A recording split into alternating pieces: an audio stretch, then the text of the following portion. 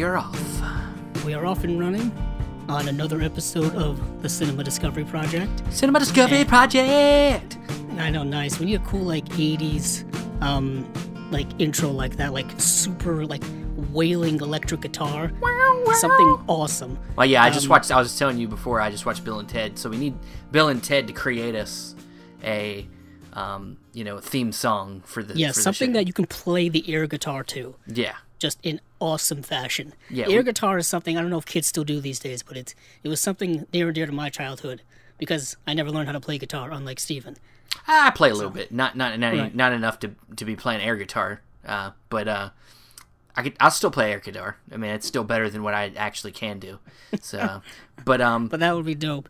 Yeah. But today we are going to be diving into another film, and the film is going to be something that Steven picked, and it was something that is in line more with my tastes, perhaps, or something that I'm fond of, and that is specifically a David Lynch art house, wreck your mind type movie, which, not that Steven doesn't like those, it's just I'm a big fan of David Lynch. I knew picking this movie because Andrew's been so kind, picking stuff that I liked the last couple times, that I would pick something that was very much in his wheelhouse that he would be very interested to talk about. And I know he likes surrealistic films. Right. He likes cerebral stuff like that. So I figured let's go straight up one of the best art house movies I think has been made. In the sense of this movie, it's hit the mainstream at least in some way. Yeah, I consider this movie to be art house movies 101. If there's ever they always do those essential lists on websites hey, 10 essential whatever movies if you want to get into something. Yeah. And for art house, I would say that this movie is on all of those lists. And this is Eraserhead by David Lynch, his first feature film. Which I thought 1977. Yeah, was weird as for some reason thought it was 1978. I don't know why. Why would you think 1 year off? I know, damn it. Damn it. But it is his first film, and it's a mind messer upper, if that's a thing. Yeah, it's I would say out of all his movies that I've seen most of his movies. I would say it is the most artsy. I would say in the sense of trying to tell a story straight up visually, but not but indirectly visually. It's not telling you really anything straight up. No, it's not my favorite David Lynch film, but I could tell you from beginning to end, it is exactly as you say. It's surreal from beginning to end. Even my favorite being Mulholland Drive, at least there's some type of a plot line that you're following, a story or something, and then as the film goes along, it gets more and more surreal, more and more weird. This film starts out weird and gets even weirder as it goes along, and then crescendos into a world of weird. Yeah. And it is a film, like I was telling Steven, I haven't seen in probably 8 or so years, 7 or 8 years. And I remember the first time I saw it, I wasn't prepared for it because 7 or 8 years ago, I was 25 years old, just starting getting into art house cinema, just started getting into foreign cinema, stuff like that, really expanding my horizons. And then I reached for the sky, I would say too high, slightly too high with this one. And a friend of mine, we were all sitting around, and he had borrowed the DVD because this was before the Blu-ray. And this is when the DVD was not quite out of print, but you couldn't really find it. And he had borrowed it from a friend, and we all sat around and we watched it. And I was just I wasn't ready for this. I'm traumatized by it. And then watching it all these years later, I'm now re-traumatized by it, remembering oh yeah, that's why I haven't seen this movie in 8 years. Because it is messed up. And it's not messed up in the sense it's overtly gory or it's there's extreme violence in it or anything like that. Just the whole tone of this film just gets under your skin, and the themes in it and the way it's all aesthetically presented to you is so unnerving and disturbing to me. Well, I mean, it's a very you could say by I guess whatever you want to translate as what the themes are of the story. It's a very cynical movie. It's a very cynical movie about fatherhood, about sex, about all that stuff. I mean, it's just ultimately a movie about sex, and how I would say, yeah, you could say that. I mean, I think the main consensus on it has been it's an exploration of David Lynch's fears about parenthood, fatherhood specifically when his young daughter, well, not young, she's not young now, but when she was born, Jennifer Lynch, she was born with a physical deformity. I think she was born with like webbed feet or something like that, and she had to have a series of corrective surgeries to fix that. And I think it just goes through all of that anxiety and stuff about being a parent, and the film kind of expresses those in very specific and overt ways. But it's also a film that I've heard described as a film depicting both heaven and hell, both a dream and a nightmare mixed into one. And that really describes a lot of David Lynch's work, the mixture of nightmares and dreams, at least from what I've seen from his work. There's a lot of precursor stuff in here that I would see him use later on, but we'll get into some of that. And for those of you who've never seen the film, just a brief synopsis, because we're going to spoil the heck out of it anyways. The film centers around the character of Henry Spencer, who tries to survive his industrial environment, his angry girlfriend, and the unbearable screams of his newly born, quote-unquote, mutant child. Know get into that. But the film stars Jack Nance in the lead role as Henry Spencer. And Jack Nance, many of you may know him more specifically as being in other David Lynch works, such as The Lost Highway, as well as most prominently in the series Twin Peaks. He played Pete Martell. He sadly passed away in 1996, I believe, from I would say like a brain hemorrhage or something like that. It was a very mysterious, tragic ending where he had gotten in some type of fight and he had sustained some head injury, and then, the complications from that led to his death. And this was 1996 or so, we're talking 24 years as of this recording.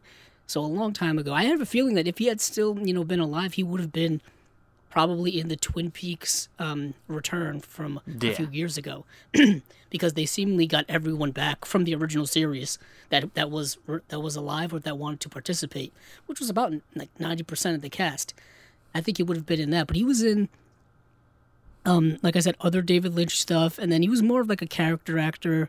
Nothing too big. He was in like the movie Barfly. He was in Blue Velvet, another David Lynch work. One of my favorites, City Heat, which I think is the Clint Eastwood film? No, with Richard Benjamin. But Clint Eastwood was in it. That's what I remember. Then he was also in, I think he was in the 80s version of The Blob or something like. Yes, he was, it's a movie I really like. But so he was in it, and the film also stars other actors that are actresses you really probably won't know, like Charlotte Stewart, Alan Joseph, Gene Bates, Laurel Neer. This is this woman's only credit in her career, and she plays the woman in The Radiator, which we'll get to. And talk about having one credit on your complete IMDb, and it's this image that is so synonymous with this movie, other than Jack Nance and his hair. I think the image of the woman from The Radiator is synonymous with the film as well. So, let's get into it, shall we? It's just going to be dangerous, but let's do it. I was going to go through some background making of stuff. We can talk a little bit about that later. As it comes up. I just think it's interesting how the movie was like made over a series of 4 to 5 years and was made on a super duper low budget. But we can maybe tack that on at the end if we have time. Sure. But the movie opens, and Steven, I don't know if you took notes for this, but I did. It opens. You have like an image of this, what I guess looks like a planet. I thought it was a brain. I thought it was a moon. It kind of. I think it's supposed to look like a brain, but I think it's also supposed to be kind of like either like a planet or like an asteroid, like some kind of just a ball in space, basically. And then as you see it, you also see kind of a faded image of our main character, Henry, sideways in frame, kind of floating around there, kind of looking off into the distance.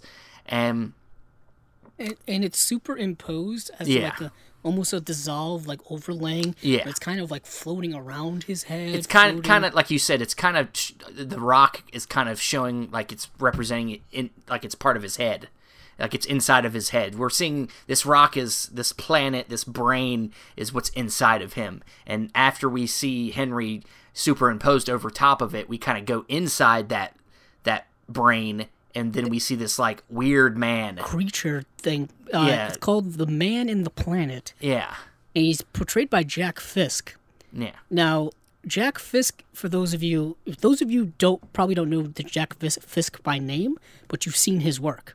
Because he's a production designer, and he's worked on lots and lots of movies that many of you probably know of. He's worked on The Tree of Life, There Will Be Blood, The Master, Knight of Cups, Song to Song, The New World, The Thin Red Line. So he's him and Terrence Malick. Yeah, they're like best buddies. I think they worked on. I want to say they worked on Badlands together back in the day. Yes, they did when it was called art director, not production design, because I think they changed the name.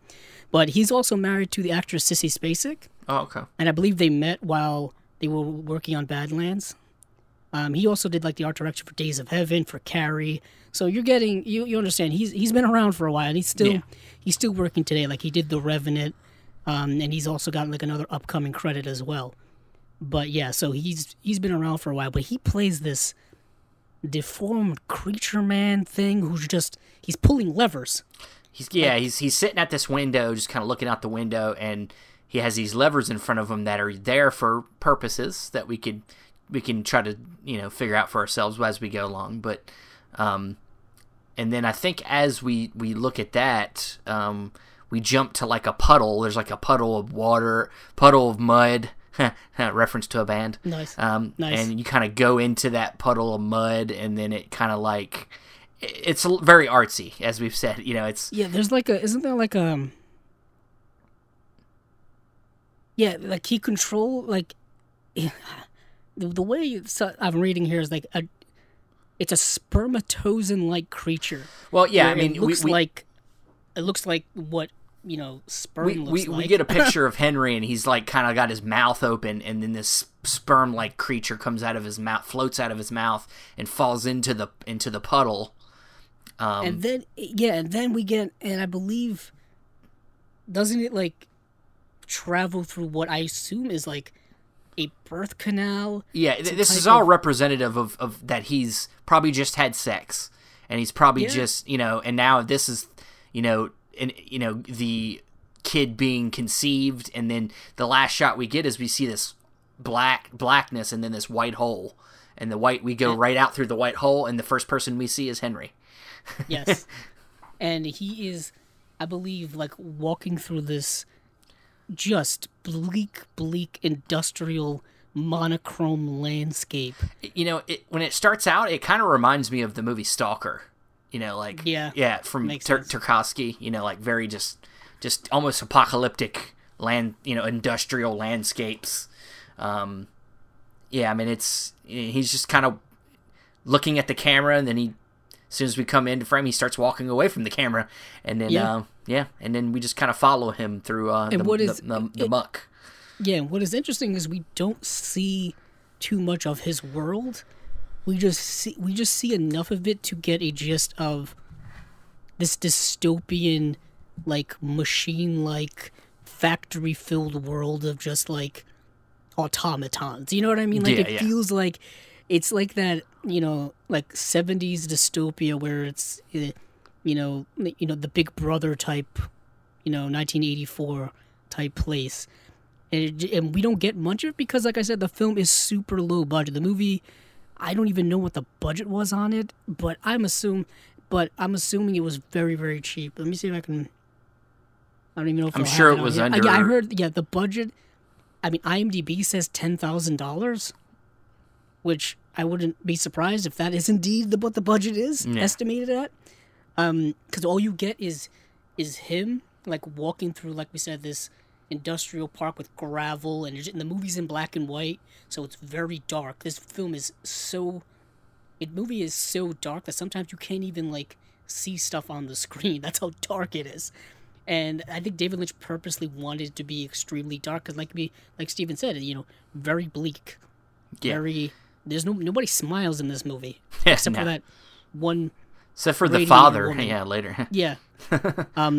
So yeah, we just get him walking, and he's just walking home through like we said, the rubble, and then he goes into like his apartment complex, and there's a He has these mailboxes. He gets his mailbox. Yeah, he goes to yeah. his mailbox. He checks it, and there's like nothing there for him. He kind of just doesn't really care. There's nothing there. So then he goes to the elevator, and it takes like uncomfortably long time for it to close. Yeah, it's like those old clanky elevators. Whereas, some buildings may still have them today, but if you get into them, you're like, hopefully this doesn't stall on me. Well, there apparently. I mean, I haven't explained this to myself too much, but I listened to some other people's analysis of this film. They say that there's a little bit of a technology theme or stuff of industrialism in the movie too. I don't think it's the forefront theme, but do you think it's anti-industrialism or just the idea that industrialization is replacing humanity? I think so. I think a little bit of that in there because it seems like everything that has to do with technology in the movie maybe is working against him in some way. I don't know. But I don't know. I haven't delved too much into that part of the thematic stuff personally. But yeah, apparently it's there. At least some people think. Yeah, but moving along, he's going into his apartment, and then there's a neighbor woman across the hall. And she is played by Judith Anna Roberts, and she's like this beautiful woman who lives across the hall, and she says that there's a message for him, that his girlfriend left for him, and has invited him to dinner with her and her family. Yeah. And the way his response is like very, just very cold, like okay. Okay. Yeah. And then he just stands there uncomfortably for a few seconds. I think goes into his apartment. I think the reason is because I think for a while now he's probably had some kind of fantasy about this neighbor woman. And now that definitely. Yeah, and now that she knows that he has a girlfriend, it's like, well, you're fucking with my style. Well, if anything, that plays heavily later on, I think. Oh yeah, of course. But he goes in, and now we get to see where he's staying, and it's a one room deal. Yeah, one room with a little tiny bathroom offshoot, which we never see. Yeah. And it's just like a bed, like nightstand, like some furniture, and he's got like a bunch of unpotted plants. Well, yeah, he's got this there's a picture on the wall. If you look closely, there's a picture of a mushroom cloud on the wall, and underneath it is underneath the mushroom cloud picture is this dead tree that's just sitting on the dresser, unpotted, just in dirt. So like, imagine just dirt. It's just dirt with a tree sticking out of it. Yeah. It's like, I don't know if that's supposed to represent something. I think it's supposed to represent death. I mean, I think it's the tree of death.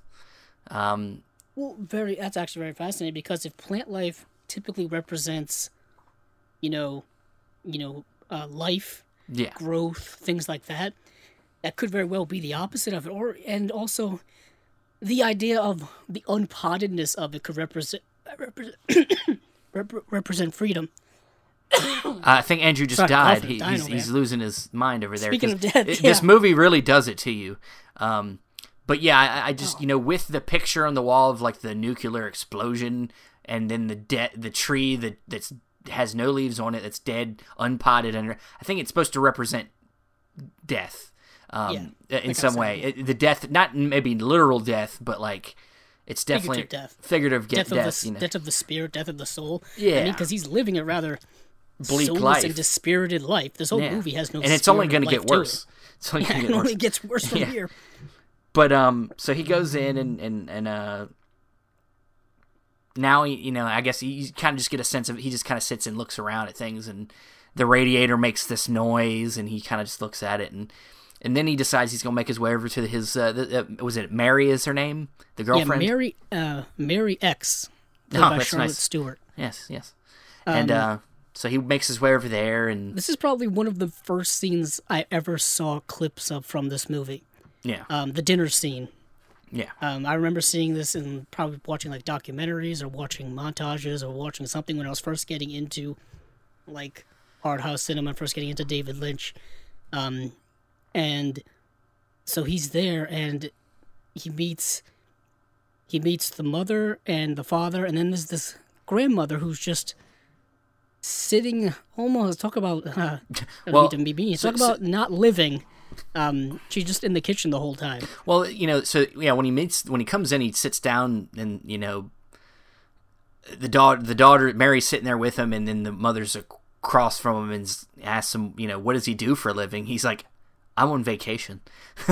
So to me, that kind of represents this idea of Henry as being this somebody that's not grown up. Somebody that's not really in a good place to be where he's about to be, which he doesn't know yet, which is being a father. Yeah, I mean, that's very interesting. That's something that's straight out of today. Oh, yeah.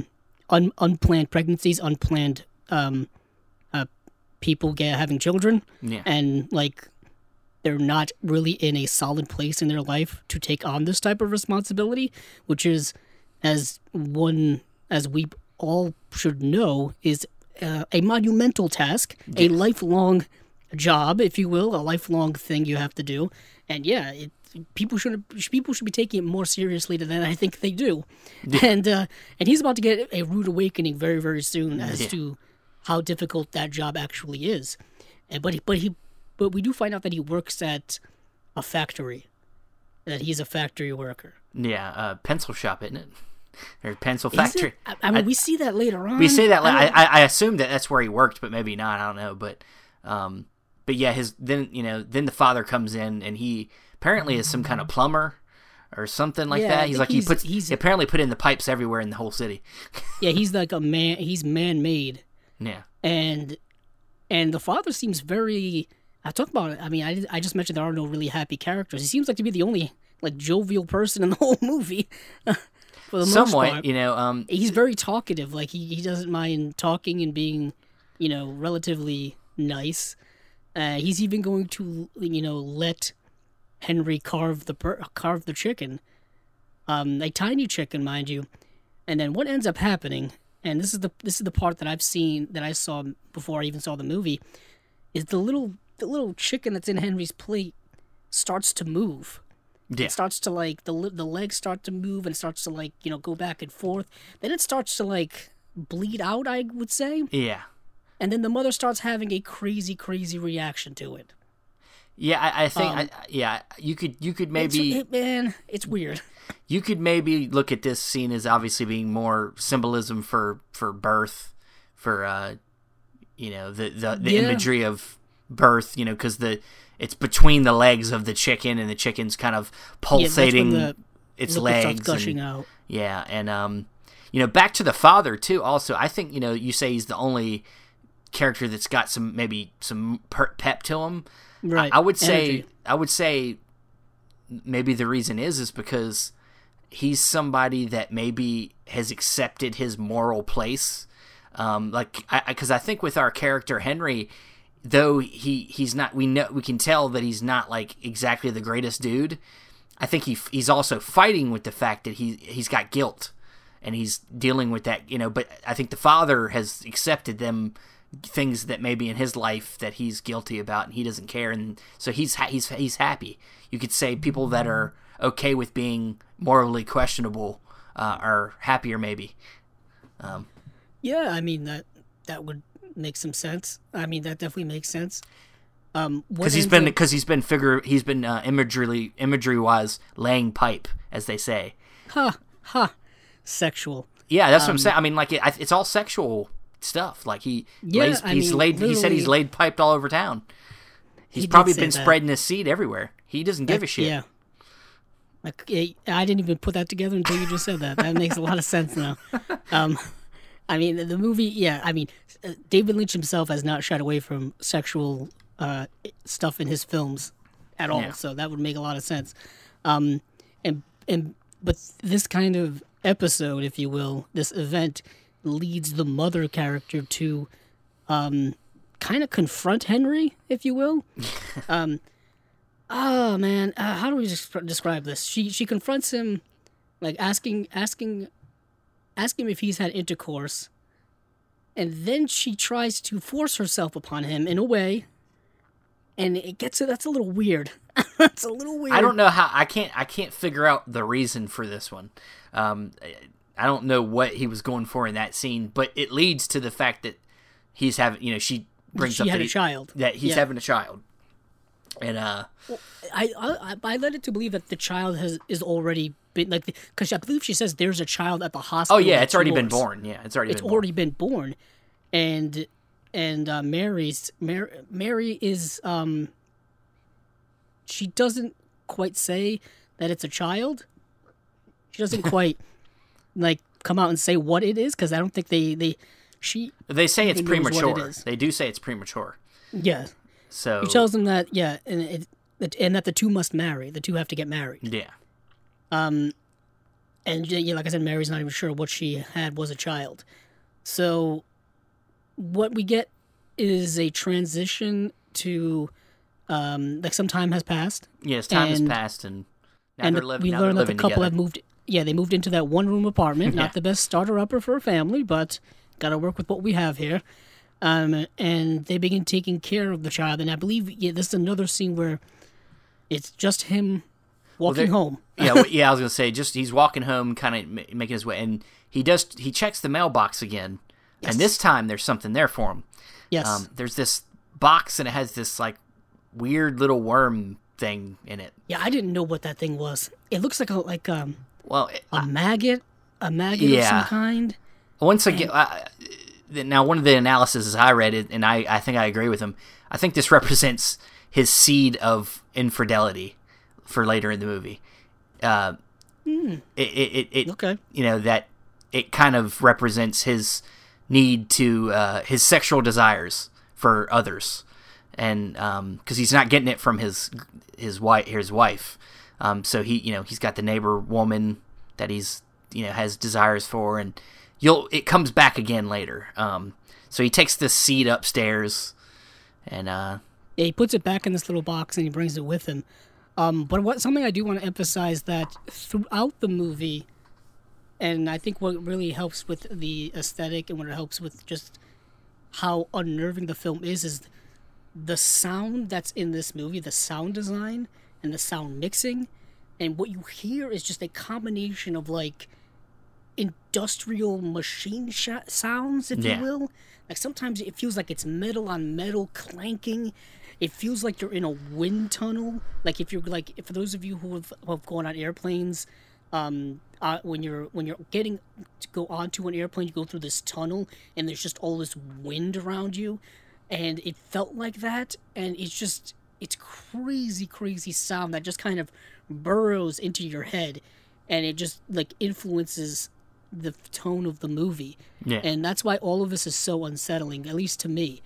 But he goes into the apartment, and we see that Mary is feeding the baby and having difficulty feeding it because it doesn't want to eat, as babies do.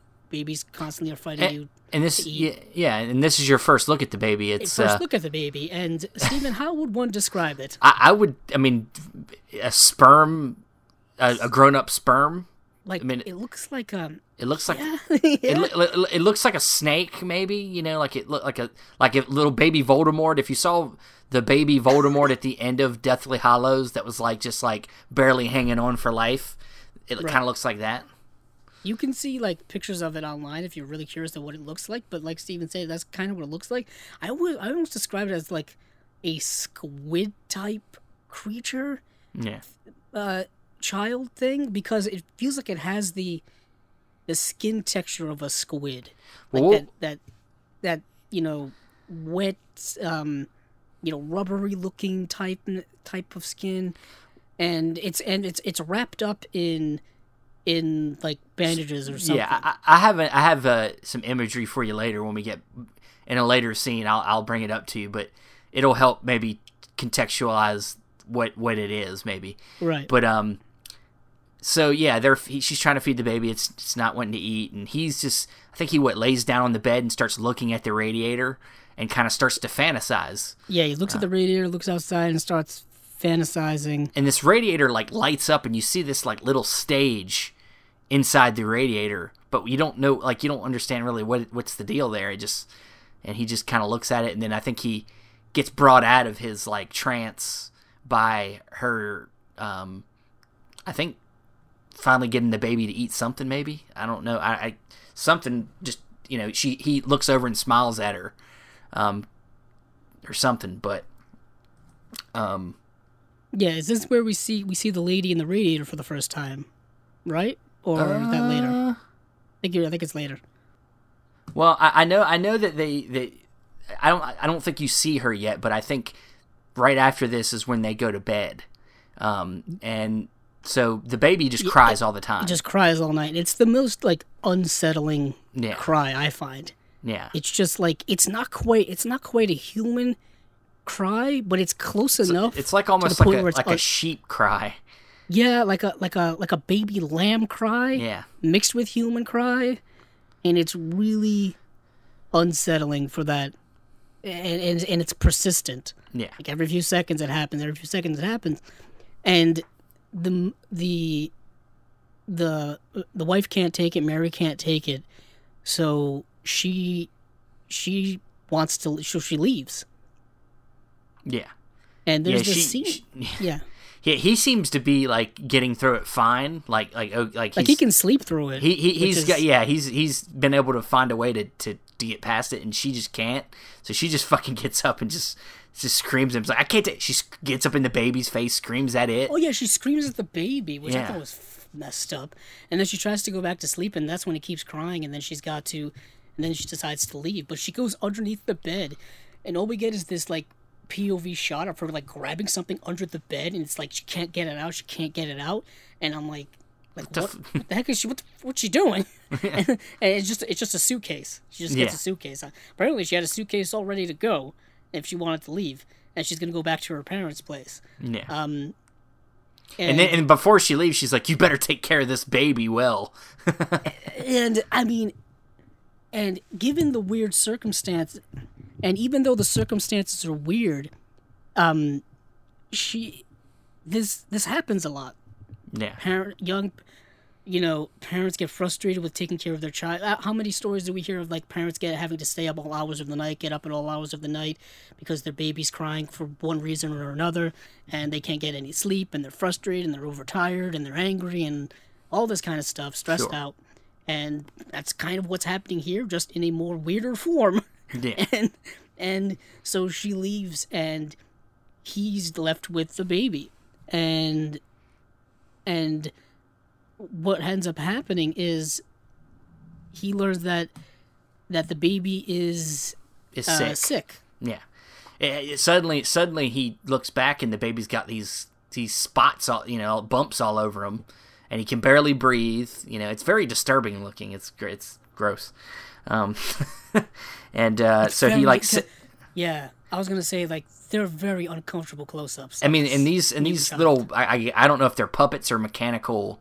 They must be mechanical. Yeah, like puppets or. But they're great. Yeah, it's great. Even the chicken I thought was definitely animatronic. Yeah, just the way in which it moved in the earlier scene. So this, I'm not sure if it's animatronic, or if it's a puppet, or if it's a combination of both. But either way, the close-ups of the baby and just the angles that David Lynch is getting are so unsettling, disturbing for me, because he gets right up in there. Yeah, like he's not afraid to go right up in there, get a close-up of like the baby's mouth, and just a close-up of the skin as the baby, like you said, it has all these like bumps on it and stuff. And yeah, that stuff bothers me, man. Like I can watch I've watched movies with all kinds of violence and gore and horror movies with like demonic possessions and decapitations and all kind of stuff, but it's stuff like this that disturbs me. I don't know why. Well, I mean, it's the fear of the unknown. You don't know what's really going on in this movie, so you're like, I just want to know more. You want to know more, but that's the thing that's good about great movies is the movies don't always give you everything. And you fill it in with your imagination. And so he tries to, I guess, help the baby. He puts like some boiling water, he like steam, like a vaporizer. Yeah, like a vaporizer steam to help him breathe better. And he sits there with the baby while it's crying, and then there comes a moment where he wants to leave. Yeah. And the baby, every time he tries to leave, the baby starts to cry again, and then it gets quiet, and then it gets down. Yeah. So he decides he can't go anywhere, and he just lays down and goes to bed. And this is when we get our first dream of the woman in the radiator. Yes. And so he there's this girl. You see the radiator. It lights up, and you see this girl come on the stage, and she's got this like kind of weird face where it's like kind of plastered out to the side. She's got like this like extra skin on the sides of her face. It's interesting. And she's got like not a beard, but what's that? Sideburns. Yeah. Like her hair extends down to her face. She's got this big kind of almost clown-like smile on. Yeah. And she's like singing. She almost looks like a Betty Boop type figure. Somewhat, if you're familiar with Betty Boop. Looks very similar to that, and it's weird and unsettling, but it's not like menacing. Like I believe this is when she's singing a song, right? Yeah, something about heaven. In heaven everything is fine. In heaven everything is fine. And she keeps repeating that over and over again. And I have an interpretation about her that I'll get to later. Okay. So then I think we get to him waking up, and Mary's there beside him. And Mary's like having a fit in bed, like she's all up on him, and he's like, "Can you get over a little bit? Like I need some room." And yeah, she keeps like pushing him off the bed, basically. Yeah. And then he starts to feel under the covers, and he starts pulling out what seems to be semen. Yeah, because what happens during the singing of the woman in the radiator is all of these, like these, lack of a better term, sperm snakes start falling from the ceiling, and they're falling all around her, and then she starts stepping on them. Yeah. So you could say that this was a wet dream, because. Ooh, good one, Steven. Yeah, because so he's he wakes up, and he's got this weird because jizz doesn't look like this. It's not like little no, it's not little pieces of huge sperm. These are like squid legs. Like garden snake size. Yeah. And he's just throwing them like against the wall. Yeah, he's pulling them out from under the covers, throwing them to the side, and talk about sexual. Yeah, and this is when you get this shot of this, seed, as we talked about earlier, is in the box, and now we see the seed, and it's like on the planet that we saw at the beginning of the movie, the surface of the planet. Yeah, and it starts like moving around, dancing around, and this is why I said that this was the seed of his infidelity. So he has this wet dream about another woman, his dream woman, and now literally dream woman, yeah. And now that infidelity, that desire to be with another woman is now engaged, and now we get the imagery of that seed hopping up and down, and then it's moving like in and out, moving out, and doesn't it? And at the end, it opens doesn't open its mouth. Yeah. And then we go inside of it, and then we go inside of it, and the way David Lynch takes us into it, man. This is when the imagery is like, it doesn't do us justice explaining it. You kind of have to see it to understand it. But he takes us like down another rabbit hole within a rabbit hole. If you get the Alice in Wonderland version, and we're going even deeper into this, surreal mind of David Lynch. It's crazy. So we go into like this blackness. And I think this is where we get to the affair. So he's, just I think in his apartment, and then he runs into the woman, his neighbor, the neighbor woman, and they just kind of have a moment and just start kissing, and they go to the bed, and in the bed turns into this like just pool of white liquid or white smoke or what? How can you describe it? Yeah, and are you talking about when like they go into the bed turns into a pool? Yeah. And then like her hair becomes like a living thing. First thing is you notice she starts to notice the baby when it's there. Oh yeah, when she walks in, he covers the baby's like face for it to not make noise, to not ruin his opportunity. Yes. And then he gets away with it, and then he starts having sex with her. They're getting down to business, and she starts to notice something else, the baby in the room, but he kind of distracts her, pulls her back into the sexual nature of the situation, and then they finally kind of all float. They go down into the puddle in the bed, and this is where we get a surreal, messed up dream to mess up everything. This is where, like, how do I describe this? Okay, here we go. He has it's a vision dream nightmare where, like, he gets, like, his head decapitated, and then in its place, the baby's head starts growing. Yeah.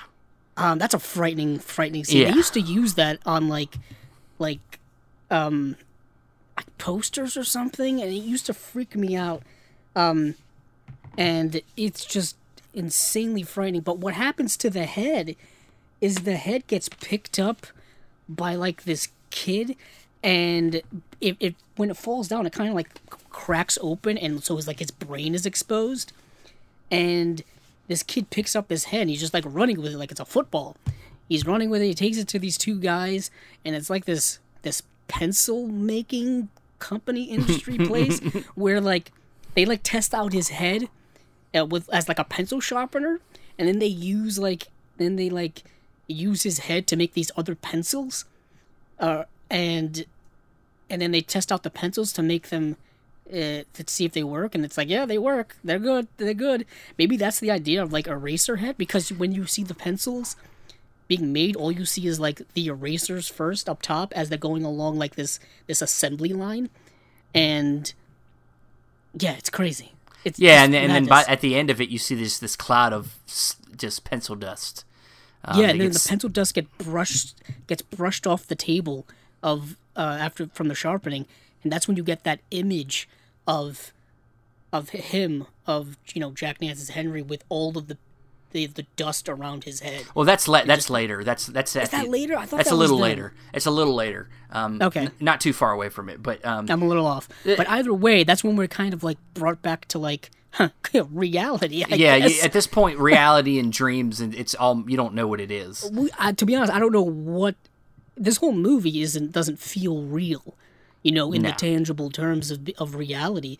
Like I said, the whole film feels like a fever dream for the most part, and that just goes to the way Lynch's films kind of operate in general, but this just feels even more like a fever dream-ish. Yeah. Like the whole movie from beginning to end feels like a fever dream. Now, a lot of times over the years when it comes to filmmaking aesthetics, a lot of times a movie, when it goes into what we call a dream sequence, will change the aesthetic to show you that it is a dream, to help you realize what is a dream and what's reality. But in David Lynch's movies, everything is the same, the same consistent kind of aesthetic.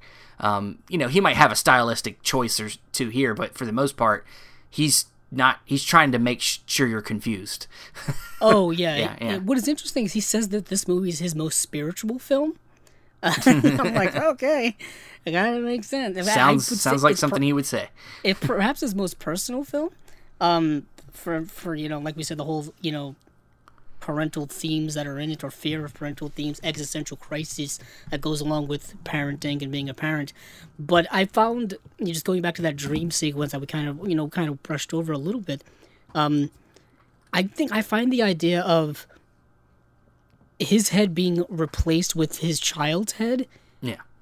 This idea of parental and, childlike attachment that exists, and how close it is, to the point where you're almost sharing this. You share the same existence for the most part for a long time. Well, there's that. You know what I mean? There's that, and there's the fear that that the person, if you're not proud of the person that you are, that your kid's going to be the same as you are. You know, like this idea that you're going to pass over your faults to your child, and that, you know, you're afraid that he's going to become you, and that's very much in the imagery of him. You know, well, I also find it interesting that he placed that specific, sequence after the getting together with the neighbor lady. I think it also means that his son is now going to be the face of his life. Like, it's the only thing that's important, you know. Not only that, but perhaps, I mean, I may be going out on a limb here, but it's like this idea of the fear of resentment of your child. Like, your child is going to hold you back from the things you want, and the sacrifices you're going to have to make, a la, being with this attractive woman, if you will. Yeah. And often, and as we saw, he already did that. He already tried to cover up his child's noise because it would have ruined his opportunity with the attractive woman who was going after him. Yeah, I think putting herself upon him. You know, another movie that really did kind of delve into them themes. Also, a recent note is The Babadook. Yeah, you know, it's very much about how a mother who's kind of resenting her child's existence, and it turns into a nightmare, you know, creates this creature. Literally manifests itself into a real life horror. Yeah.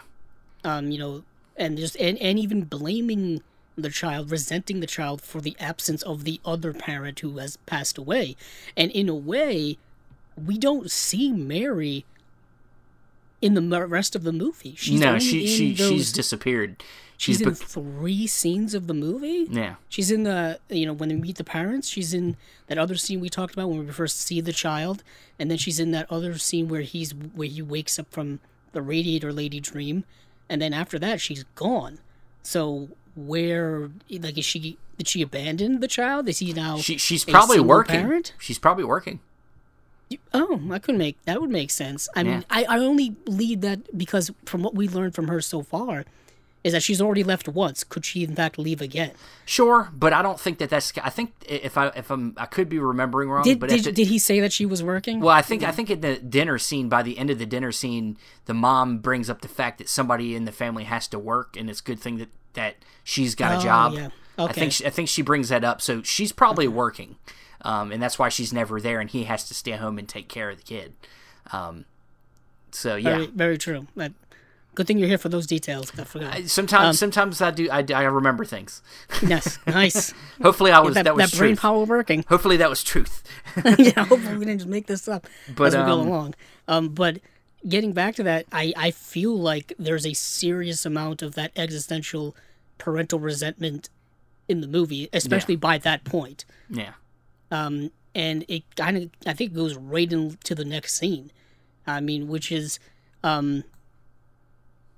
It's where, well, one, he leaves the apartment, Henry does, to go over to once again see the woman across the hall. He knocks on the door and she's not there, so he goes back, and then I believe she returns, and she has another man with her. Yeah. I mean, I keep calling her like attractive neighbor lady, but she's only credited as beautiful girl across the hall, so it's kind of the only credit she has. And she's with somebody else, and I don't know if it's just in his head or if it's actually true, because by this point, what's real and what's not, they're kind of taunting him in a way. You know what I mean? Well, I think she wants him to know that he's off the table, and I think he knows that too. And then that's why we get the image again of the son's head on his body in that quick shot, is that he knows in his mind that it's his child that got in the way again. Yeah. And there's that. Yeah, that's the resentment I was literally leading into. Yeah. Like, it becomes more obvious. And so he closes the door, and then he looks through the keyhole and he sees them still, and then they go into the other apartment. Yeah. And this is when probably one of the most disturbing sequences I've ever seen in a movie ever occurs. And it was traumatizing when I saw it 8 years ago, when I saw it for the first time, and it's still traumatizing when I watched it last night. Yeah. Where he takes these scissors and cuts open the bandages that are wrapped around the child, and Steven. Well, yeah. It's just like the bandages are his body. I mean, like there's the noise there's that some, it's some making is pieces just in there. But this is, the imagery here, somebody explained in an analysis that this very much shows it's almost like the sex organ itself, the penis, and it looks like two balls, two testicles, and he stabs them. Oh, but the sound that this child is making and wriggling, and just the way in which David Lynch has this edited together, has the shots intercutting with one another, makes it so horrific to me. Like, literally, it's like watching somebody being slow tortured to death. Yeah. Which is literally what's happening. Yeah, I mean, he's bleeding to death, and then this, like, pus comes out. It spits out blood, and it's kind of like screaming, and this pus is coming out of it, and it's like overtaking his body, and then like all that pus shows up. It looks like foam from like a fire extinguisher just exploding, and then he becomes big, like he becomes gigantic. Yeah, and then and I think that's just obviously it's just like an image of it in his mind, But it looks like a giant animatronic to me. Like it's massive, like paper mache thing. Yeah. I mean, the special effects aren't exactly high. This isn't Star Wars we're talking about here for the 70s. Because even with like the severed head earlier on, like it looked like a prop. Like it looked like a mannequin's head. Like it didn't look like a real head, like with moving eyes or anything like that. But yeah, it shoots up the giant form, and it's just massive. And what happens? Doesn't it like then it gets replaced by the planet, doesn't it? Well, yeah, we get an image of the planet, and now we see the man and the planet trying to hold the levers. He's trying to pull the levers back down, like he's, because you got to remember this man inside this planet is kind of a representative of his conscience, pulling the levers inside Henry's head to keep him from doing things and not, from doing things and not doing things. And to me, and this gets into like the representation of like the woman in the radiator and stuff like that. I think that the woman in the radiator is him having. At first, it was kind of like a fantasy of, I think, being with other women, but I think it's also personifies as she's like death. I think that he wants to kill himself. I think he's decided. Well, she does keep saying, keeps referencing heaven. Keeps talking about the after. It's better. It's better in heaven. Everything's better in heaven. And so at the end, when this is where you get the shot with the pencil shavings and the big fly busts behind him, and then we kind of like zoom in on him, and it goes to white, and then we get the woman in the radiator there, and she's just singing to him, and then he meets her in person, and then they hug, and then that's how it ends. I mean, that's yeah, the screen goes completely white. Yeah. And then cuts to black, and then credits show, and then that song plays. Stevie, you know the song? No, I don't. I'm sorry, I don't know this one. It's like "Look on the Bright Side of Life." Yeah. That song. Okay. Very cheery, happy song, which is not exactly what the movie is about whatsoever. But towards the end, in that final sequence, I found the intercutting between everything that's happening and kind of crescendoing and just mixing together just is kind of mind-boggling. Like, there's the sparks from, like, the wall, and then, like, the lights flickering, and then that planet is breaking up, and then you get the sparks from the guy trying to keep the lever steady, and everything is kind of just, like, mashing together. Yeah. And then, like we said, then it kind of ends with the lady and all that stuff, but I just found all of that just, like, crashing together at the end, just to be a heck of a finale. Yeah. And that's Eraserhead, but to be honest, you need to see this movie for yourself to truly experience it. Yeah. Because we don't do it justice enough, and it's just a heck of a journey if you haven't gone through it or if you haven't seen it in a while. It's worth a rewatch, but going into it, I found it to be even just as disturbing as before. Yeah, I mean, it's a hard movie to talk about too. I mean, I think out of all the movies, it's the toughest to really get into, just because plot wise, there's not much there for plot. The movie itself is only like 89 minutes long. Hour 32 minutes. Yeah, I mean And the thing is, like, there's not a lot going on within it, and there's also not a lot happening within the scenes. In the sense that cinematography wise, David Lynch kind of kept everything relatively, with not a lot of coverage. Yeah. So you're just seeing things play out in front of you, matter of factly, and just happening. There's not a lot of staying power within these scenes, and we're just moving along. Especially when we're going through these dream sequences, and things are just getting thrown at you one after the other to just knock you around like a roller coaster ride. You really gotta like be on your toes, and I found the film to be really engrossing. Like the first hour went by so quickly for me because I was just trying to stay involved. And staying involved makes the movie move very, very quickly. And like I said, the movie's only 89 minutes. Yeah. For some people, this is not the movie for them. Obviously, I think sometimes filmmakers like Lynch that deal in surrealism. I mean, not even necessarily surrealistic filmmakers, but I think the longer into their careers, the more self-indulgent they get, and the longer their movies get. So, like, this movie to me is at perfect length for this type of movie. But then later on, he's going to start to make these 2.5-hour epic things, which they're still great movies. But yeah, like his last film, which is Inland Empire, I believe, if memory serves, that movie's like nearly 3 hours long. Yeah. It is, exactly 3 hours long, according to IMDb. And yeah, that's a very long movie for any type movie, of genre but or subgenre. These type of movies can be tough to watch when they're that long. And so, though I would say something like Lost Highways is maybe my favorite of his movies, I still appreciate maybe this movie on a different level for being more efficient with its storytelling and not so self-indulgent or meandering or... and I mean, I guess this is a better segue to get into it as anyone, just not to just talk over you, but like...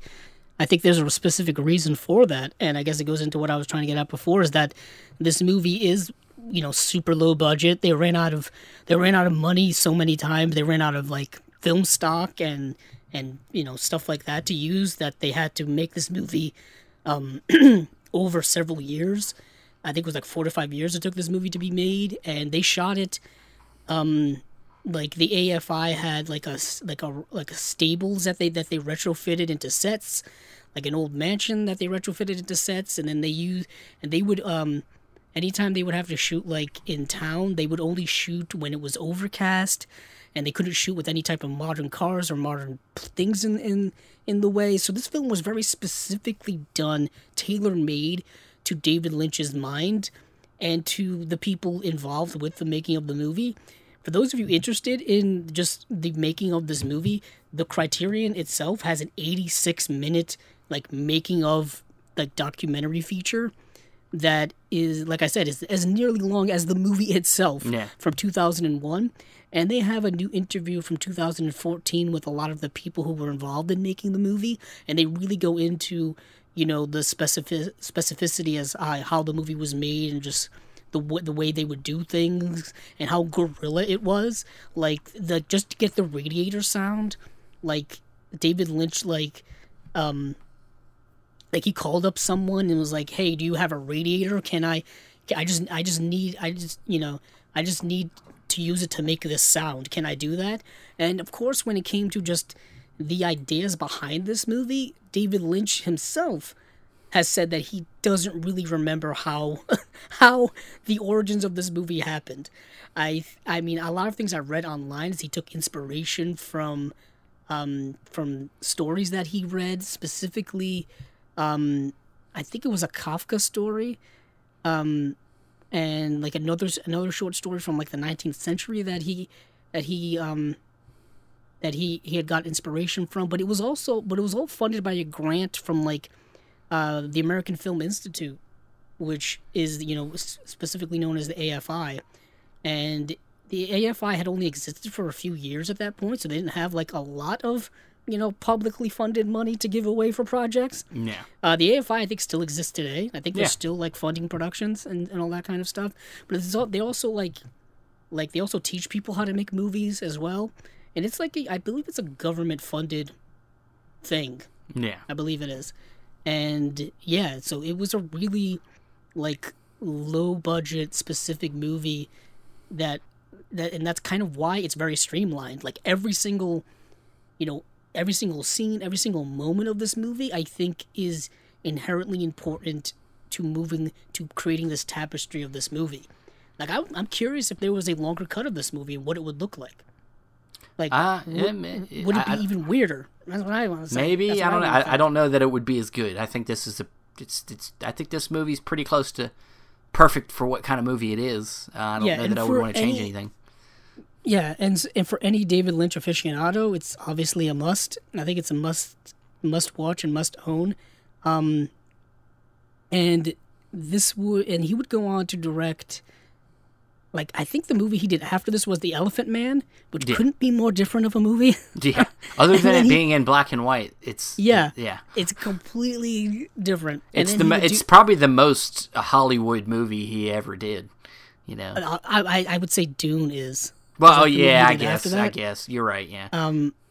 Which is kind of interesting that he would do Eraserhead, Elephant Man, Dune, then Blue Velvet, and then, of course, Twin Peaks would kick in. Then he did Wild at Heart, which is a movie more people, I think, need to see, starring the great Nicolas Cage, as well as Laura Dern.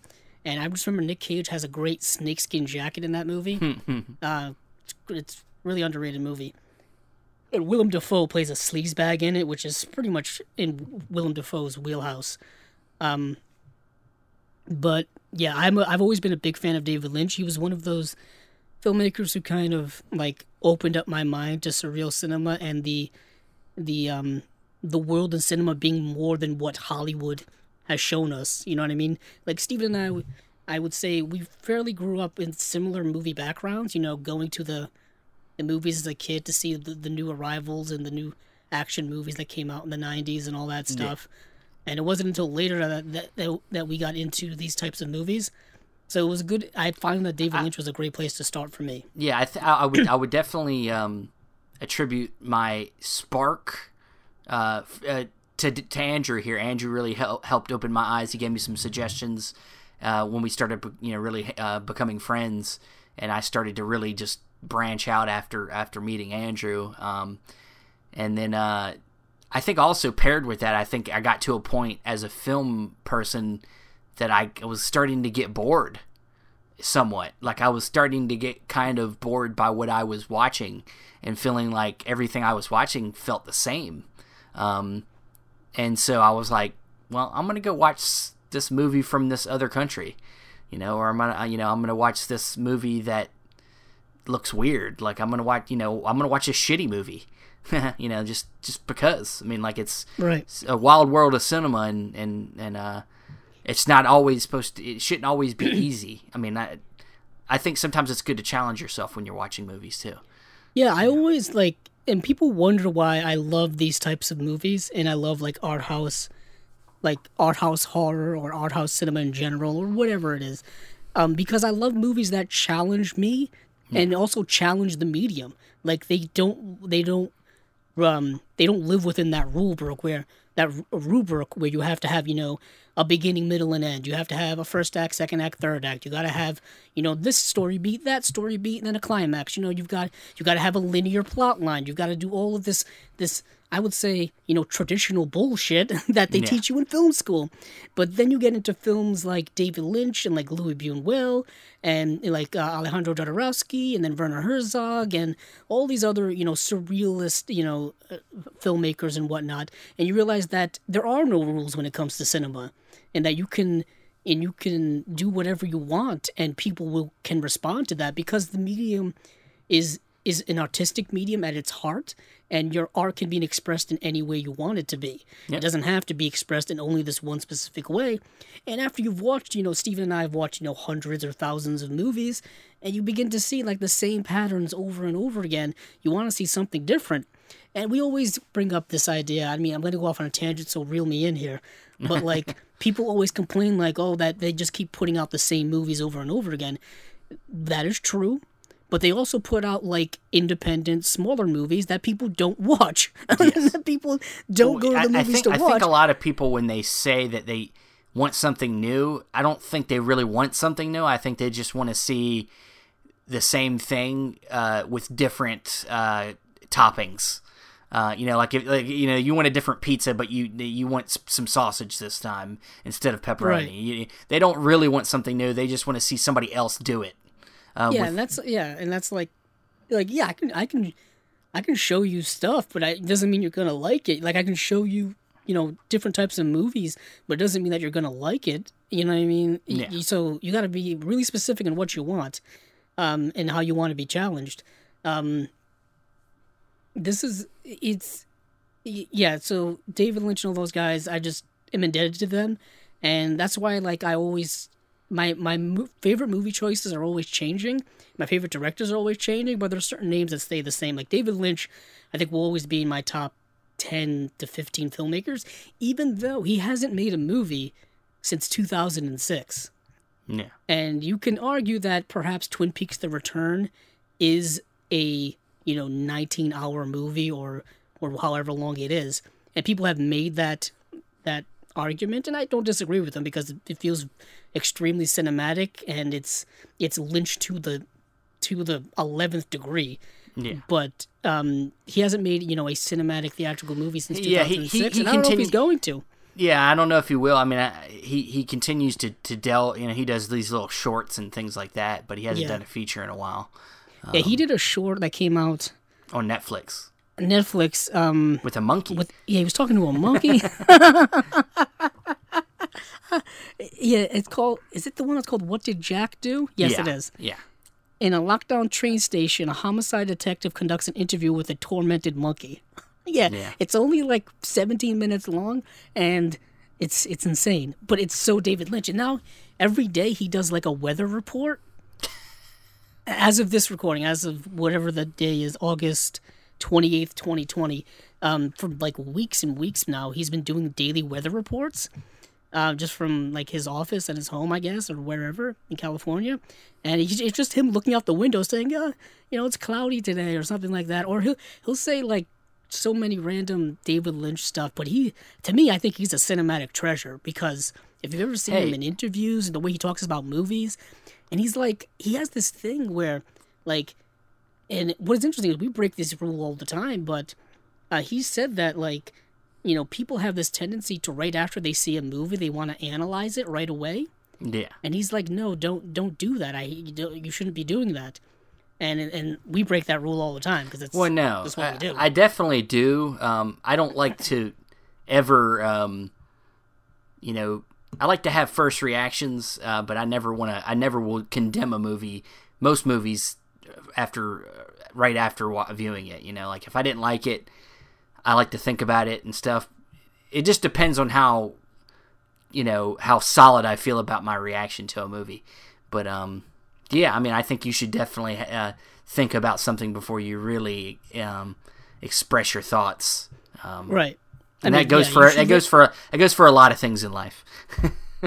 Yeah, you should. I mean, specifically when it comes to movies and art and things like that, I think it's best to let it sit, let it ferment, let time go by, a little bit of time. Everything moves so fast in our society, especially when it comes to talking about movies.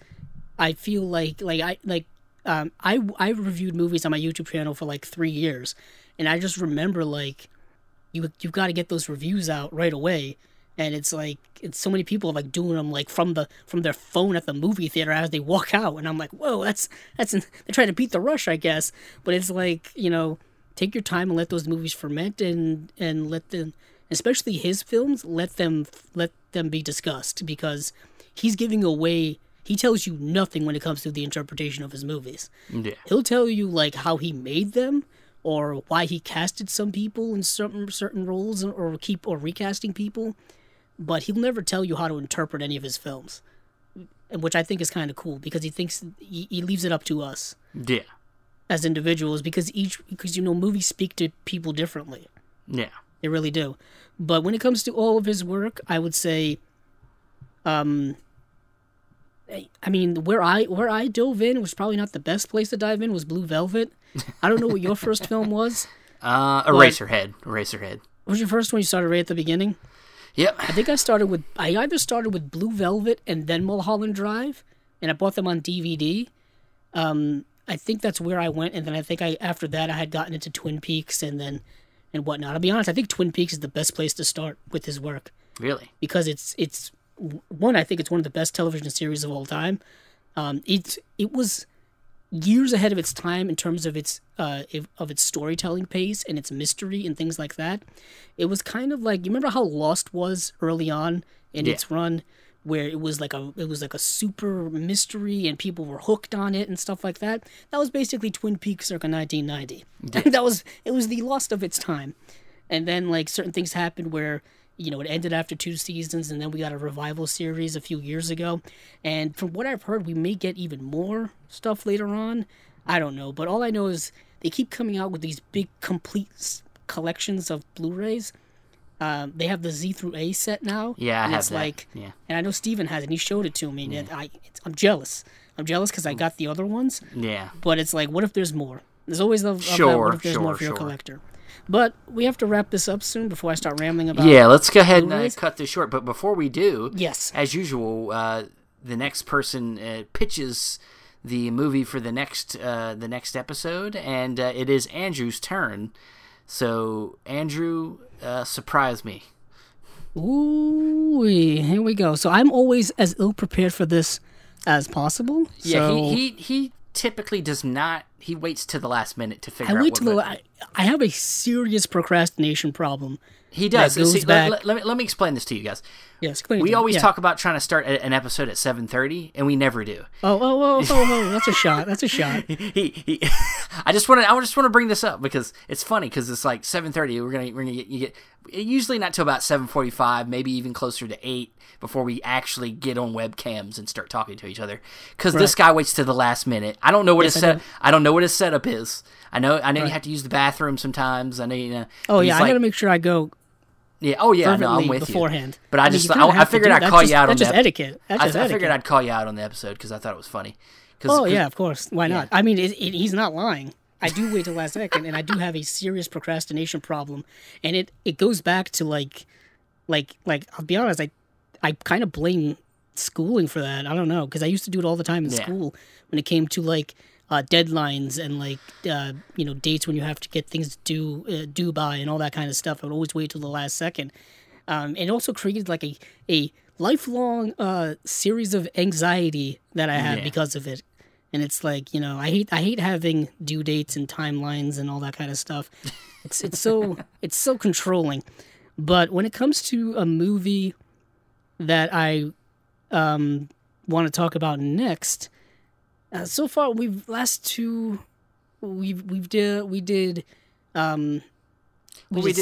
comedy, we did a coming of age story, and then now we did David Lynch, Eraserhead. Them are the last few we've done. I think it's time we go animated, because we've never done animated before. Well, I don't know that we've done. Have we done an animated movie? Have we ever done one? I don't believe so. Well, we might not have. I don't know. I'm gonna go with one of my. I'm gonna go with one of my favorites of all time, and I rewatched it recently for my birthday a few months ago, and that is Hayao Miyazaki's Princess Mononoke. Okay. Because it's one of my favorite animated films of all time, and it'll give us an excuse to talk a little bit about Studio Ghibli, and talk about their world of cinema that's been around for a long, long time. And I think Princess Mononoke is one of my favorite. A lot of people would say that Spirited Away is their favorite, and I was battling back and forth, but I feel like Spirited Away gets brought up and talked about a lot more than Princess Mononoke does. Yeah. So I thought I would go with that. I just really love this movie. And I actually kind of tend to agree with. I kind of enjoy that Princess Mononoke more. Even maybe something like Howl's Moving Castle would have been where I would have went. Princess Mononoke is great. Yeah, Howl's Moving Castle, Castle in the Sky. Yeah. I mean, we'll get into all of the titles like Nausicaa, Valley of the Wind, which I think is underrated. Even My Neighbor Totoro is fantastic, but it's such a light and happy movie that I don't know if we could dedicate a whole episode just to being I think if we went way how back, cute is that Totoro? I think after after Eraserhead, we can't go too far in the other direction, or we're gonna have a heart attack or something. It'll be too much of a shock. Yeah, it's like when your body goes from like extreme heat to extreme cold. Yeah, we don't want to kill somebody on the other end of this episode. Listening to us talk about Eraserhead and then going to something really happy. And then we're gonna go to I can't even think what's the happiest movie of all time, but like something super happy. Yeah. Singing in the Rain or something. I don't know. Yeah, I'm trying to think of there's a movie Happy Go Lucky. That's the Mike Lee movie.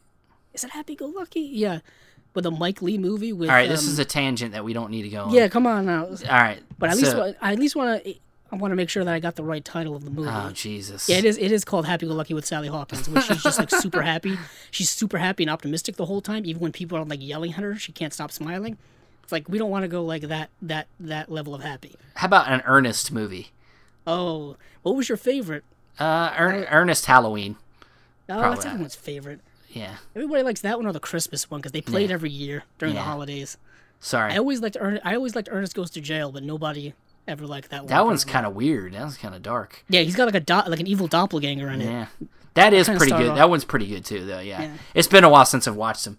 But let's stop the rambling. So next episode, we will be talking Princess Mononoke from Hayao Miyazaki. So that'll be great. And where can we find you, Andrew? You can find me on Twitter at Capzilla06, as well as my YouTube channel, Capzilla Productions. And you can find me on Facebook, Stephen Billings. You can find me on Instagram at Cinema Discovery Project or on Letterboxd at Cinema Discovery. You can find the audio for this podcast on Podbean and Apple Podcasts. Thanks for listening, and hey, keep on watching them movies. I know I will.